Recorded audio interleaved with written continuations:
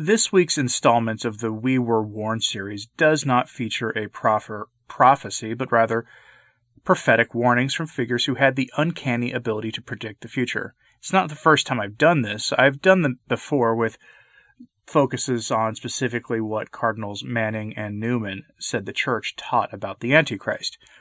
Today I have prophetic warnings that those who are not familiar with their work would call unprophetic sources, specifically from Chesterton and Fulton Sheen.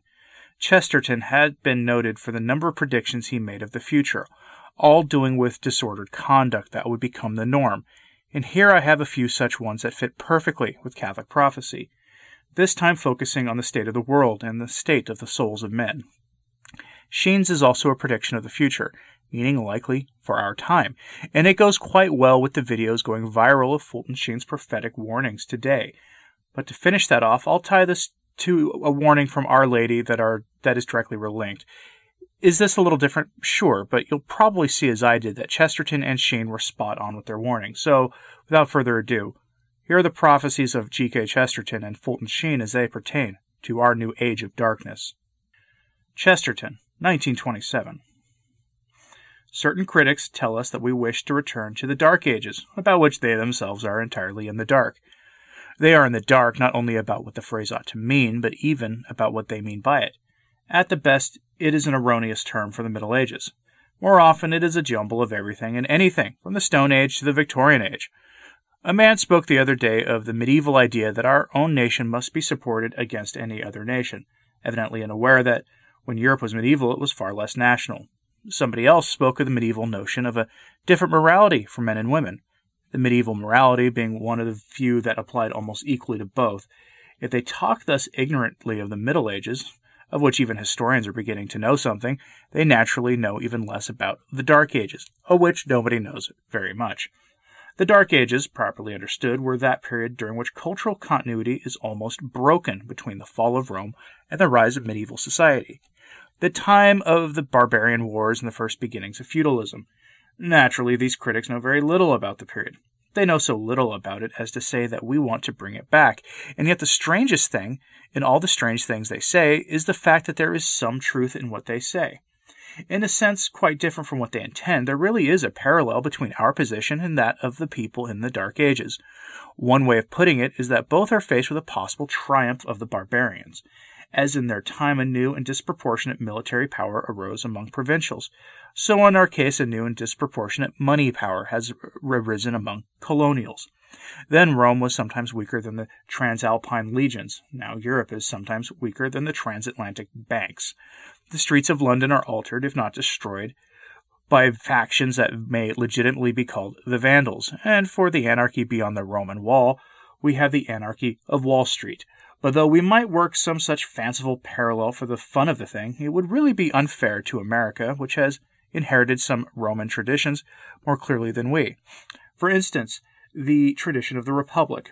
A much truer way of stating the parallel is this, that history is here repeating itself, for once in a way in connection with a certain idea, which can best be described as the idea of sanctuary. In the Dark Ages, the arts and sciences went into sanctuary. This was true then in a special and technical sense because they went into the monastery. Because we praise the only thing that saved anything from the wreck, we are actually accused of praising the wreck. We are charged with desiring the Dark Ages because we praise the few scattered candles that were lit to dispel the darkness. We are charged with desiring the deluge because we are grateful for the ark. But the immediate question here is historical rather than religious. And it is a fact attested by all historians that what culture could be found in that barbarous transition was mostly to be found in the shelter of the monastic institutions. We may regret or admire the form which that culture took in the shelter, but nobody denies the storm from which it was sheltered. Nobody denies that St. Dunstan was more cultivated than a Danish pirate, or that there is more art in Gothic arches than in Gothic raids, and it is in this sense of science and art going into the sanctuary that there seems to be a real parallel between the barbarian anarchy and the progress that we are enjoying just now. Some, even of my own moral and religious atmosphere, have asked why I give such importance to property, which if it be a human appetite may also easily be a human lust. I confess that my chief impulse is not so much to prevent it from being idealistically denounced as it to prevent it from being cynically defended. I can listen patiently to a communist repeating for hours at a time that property is unnecessary because men must surrender selfish interests to social ideals. I only begin to break the furniture when somebody starts to prove that property is necessary because men are all selfish and every man must look after himself. The case for property is not that a man must look after himself, but on the contrary, that a normal man has to look after other people, if it be simply a wife and family. It is that this unit should have an economic basis for social independence. If he were considering only himself, he might be more independent as a vagabond. He might be more secure as a serf. But the point at the moment is that I like property because it is a noble thing. I can respect the agent of chaos who dislikes it because it is an ignoble thing, but I have no truck with the cynic who likes it because it is ignoble. But I believe that at this historic crisis it has become not only a just, but in a rather special sense, a sacred thing. Real property will be all the more sacred because it will be rather rare. It will be an island of Christian culture in a sea of senseless, drifting, and mutable social moods. In short, I believe we have reached the time when the family will be called upon to play the part once played by the monastery. That is to say, there will retire into it not merely the peculiar virtues that are its own, but the crafts and creative habits which once belonged to all sorts of other people. In the old Dark Ages, it was impossible to persuade the feudal chiefs that it was more worthwhile to grow medicinal herbs in a small garden than to lay waste the province of an empire, that it was better to decorate the corner of a manuscript with gold leaf than to heap up treasuries and wear crowns of gold. These men were men of action. They were hustlers. They were full of vim and pep and snap and zip. In other words, they were deaf and blind and partly mad, and rather like American millionaires. Because they were men of action and men of the moment, all that they did has vanished from the earth like a vapor, and nothing remains out of all that period with the little pictures and the little gardens made by the pottering little monks. As nothing would convince one of the old barbarians that an herbal or missal could be more important than a triumph and a train of servants, so nothing could convince one of the new barbarians that a game of hide-and-seek can be more educative than a tennis tournament at Wimbledon, or a local tradition told by an old nurse, and more historic than an imperial speech at Wembley. The real national tone will have to remain, for a time, as a domestic tone. As religion once went into the streets, so patriotism must retire into private life. This does not mean that it will be less powerful. Ultimately, it may be more powerful, just as the monasteries became enormously powerful. But it is by retiring into these forts that we can outlast and wear down the invasion. It is by camping upon these islands that we await the sinking of the flood. Just as in the Dark Ages, the world without was given up to vainglory, or of mere rivalry and violence. So in this passing age, the world will be given up to vulgarity and gregarious fashions and every sort of futility. It is very like the flood, and not least in being unstable as water. Noah had a houseboat which seems to have contained many other things besides the obvious household pets, and many wild birds of exotic plumage, and many wild beasts of almost fabulous fantasy. Many arts counted pagan and science counted rationalistic may come to roost or burrow in such stormy seas in the shelter of the convent or the home. End lengthy quote. His point here is that in the coming age of darkness, the greatest shelter and greatest means of preserving the culture will be the family, because everything else will have failed us. And that is why you must cling to property and you must cling to family. And those things are under attack rather obviously today. Now, if this observation and my analysis of it is granted, then there is one characteristic that made this possible.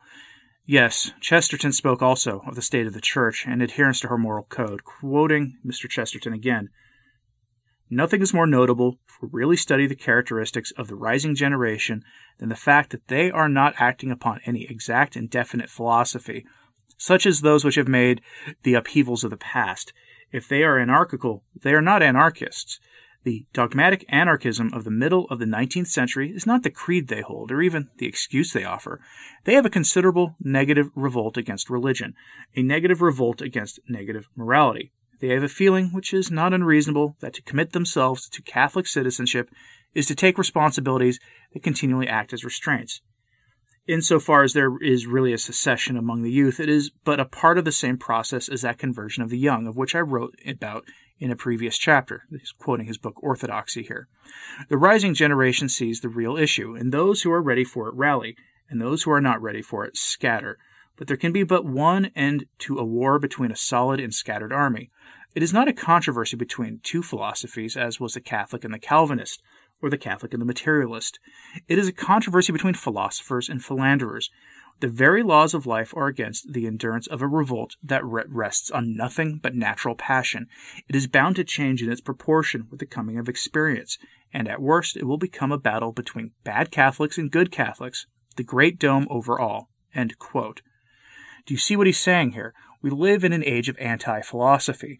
We live in a time of unbridled passion, and that is what we are up against now. But how did this happen? He tells us again, quote, "The next great heresy is going to be simply an attack on morality, and especially on sexual morality. And it is coming, not from a few socialists surviving from the Fabian Society, but from the living exultant energy of the rich resolved to enjoy themselves at last, with neither popery, nor Puritanism, nor socialism to hold them back. The roots of the new heresy, God knows, are as deep as nature itself, whose flower is the lust of the flesh, and the lust of the eye, and the pride of life. I say that the man who cannot see this cannot see the signs of the times, cannot see even the sky signs in the street that are the new sort of signs in heaven. The madness of tomorrow is not in Moscow, but much more in Manhattan. But most of what was in Broadway is already in Piccadilly." End quote. In other words, we have already created for ourselves an anti-culture, one that is subverting the moral foundations of society. This is what ushers in our dark age, this anti-philosophy, this anti-culture. Which brings us nicely to Fulton Sheen, who 46 years ago warned of our time in history at the end of Christendom. Quote, "First of all, we are at the end of Christendom," Bishop Sheen warned his television audience. Now, not Christianity, not the church. Remember what I'm saying. He defines here what he means. Quote, "Christendom is economic, political, social life, as inspired by Christian principles. That is ending. We've seen it die. Look at the symptoms: the breakup of the family, divorce, the Moloch issue, immorality, general dishonesty." End quote.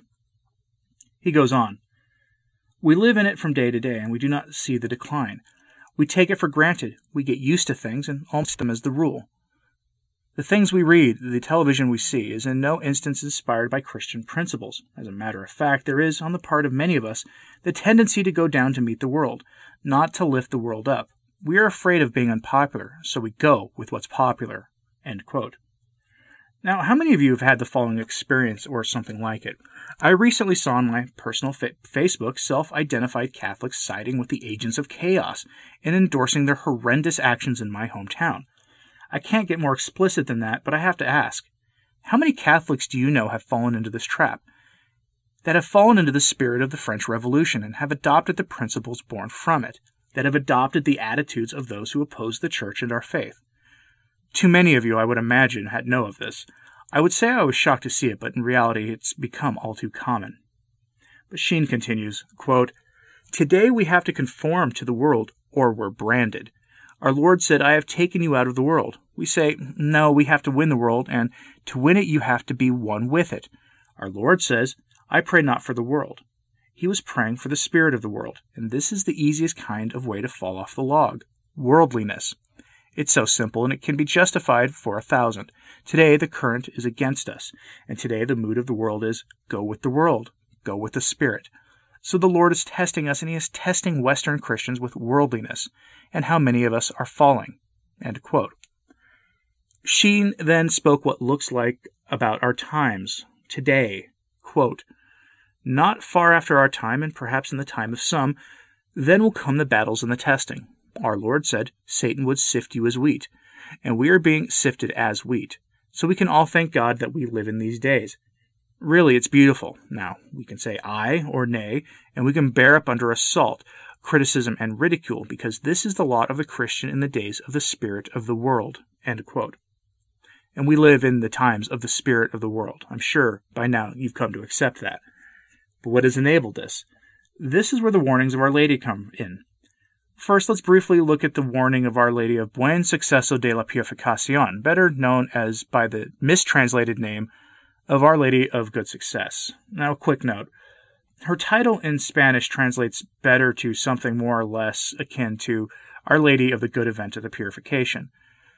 Consider that when you think of her warning. She, in the 17th century, warned of the world that the stonecutters would create in the 20th century and beyond. Quote, "Unbridled passion will give way to a total corruption of customs because Satan will reign through the sects, targeting the young in particular to ensure general corruption. Unhappy are the young of those times. Seldom will they receive the sacraments of baptism and confirmation. As for the sacrament of penance, they will confess only while attending Catholic schools, which the devil will do his utmost to destroy by means of persons in authority. The same will occur with Holy Communion. Oh, how it hurts me to tell you that there will be many and enormous public and hidden sacrileges. In those times, the sacrament of extreme unction will be largely ignored. Many will die without receiving it, being thereby deprived of innumerable graces, consolation, and strength in the great leap from time to eternity. The sacrament of matrimony, which symbolizes the union of Christ with the Church, will be thoroughly attacked and profaned. The stonecutters, then reigning, will implement iniquitous laws aimed at extinguishing this sacrament. They will make it easy for all to live in sin, thus multiplying the birth of children without the Church's blessing. Secular education will contribute to a scarcity of priestly and religious vocations. The holy sacrament of holy orders will be ridiculed, oppressed, and despised, for in this both the Church and God himself are oppressed and reviled, since he is represented by his priests. The devil will work to persecute the ministers of the Lord in every way, working with baneful cunning to destroy the spirit of their vocation and corrupting many. Those who will thus scandalize the Christian flock will bring upon all priests the hatred of bad Christians and the enemies of the one holy Roman Catholic and Apostolic Church. This apparent triumph of Satan will cause enormous suffering to the good pastors of the Church and to the supreme pastor and vicar of Christ on earth. A prisoner in the Vatican will shed secret and bitter tears in the presence of God our Lord, asking for light, sanctity, and perfection for all the clergy of the world to whom he is King and Father." End quote. There's more to her message, but you get the idea, and you can dovetail this with Our Lady of Fatima, Our Lady of La Salette, and any others you can think of. This new age of darkness will feature a church in turmoil and discredited, an age of rampant faithlessness, leading to the decay and moral disintegration that we're all too familiar with. This new dark age is a period of an attack on the family and what it means to be a human being, and with that comes the disintegration of society itself. For without a moral foundation rooted in the faith, society cannot hold itself together. It's amazing to me how prescient these two men were and how they fit perfectly into Our Lady's warnings from 400 years ago. Let me know your thoughts on this in the comments. Thanks for listening. I'm Anthony Stein. Ave Maria.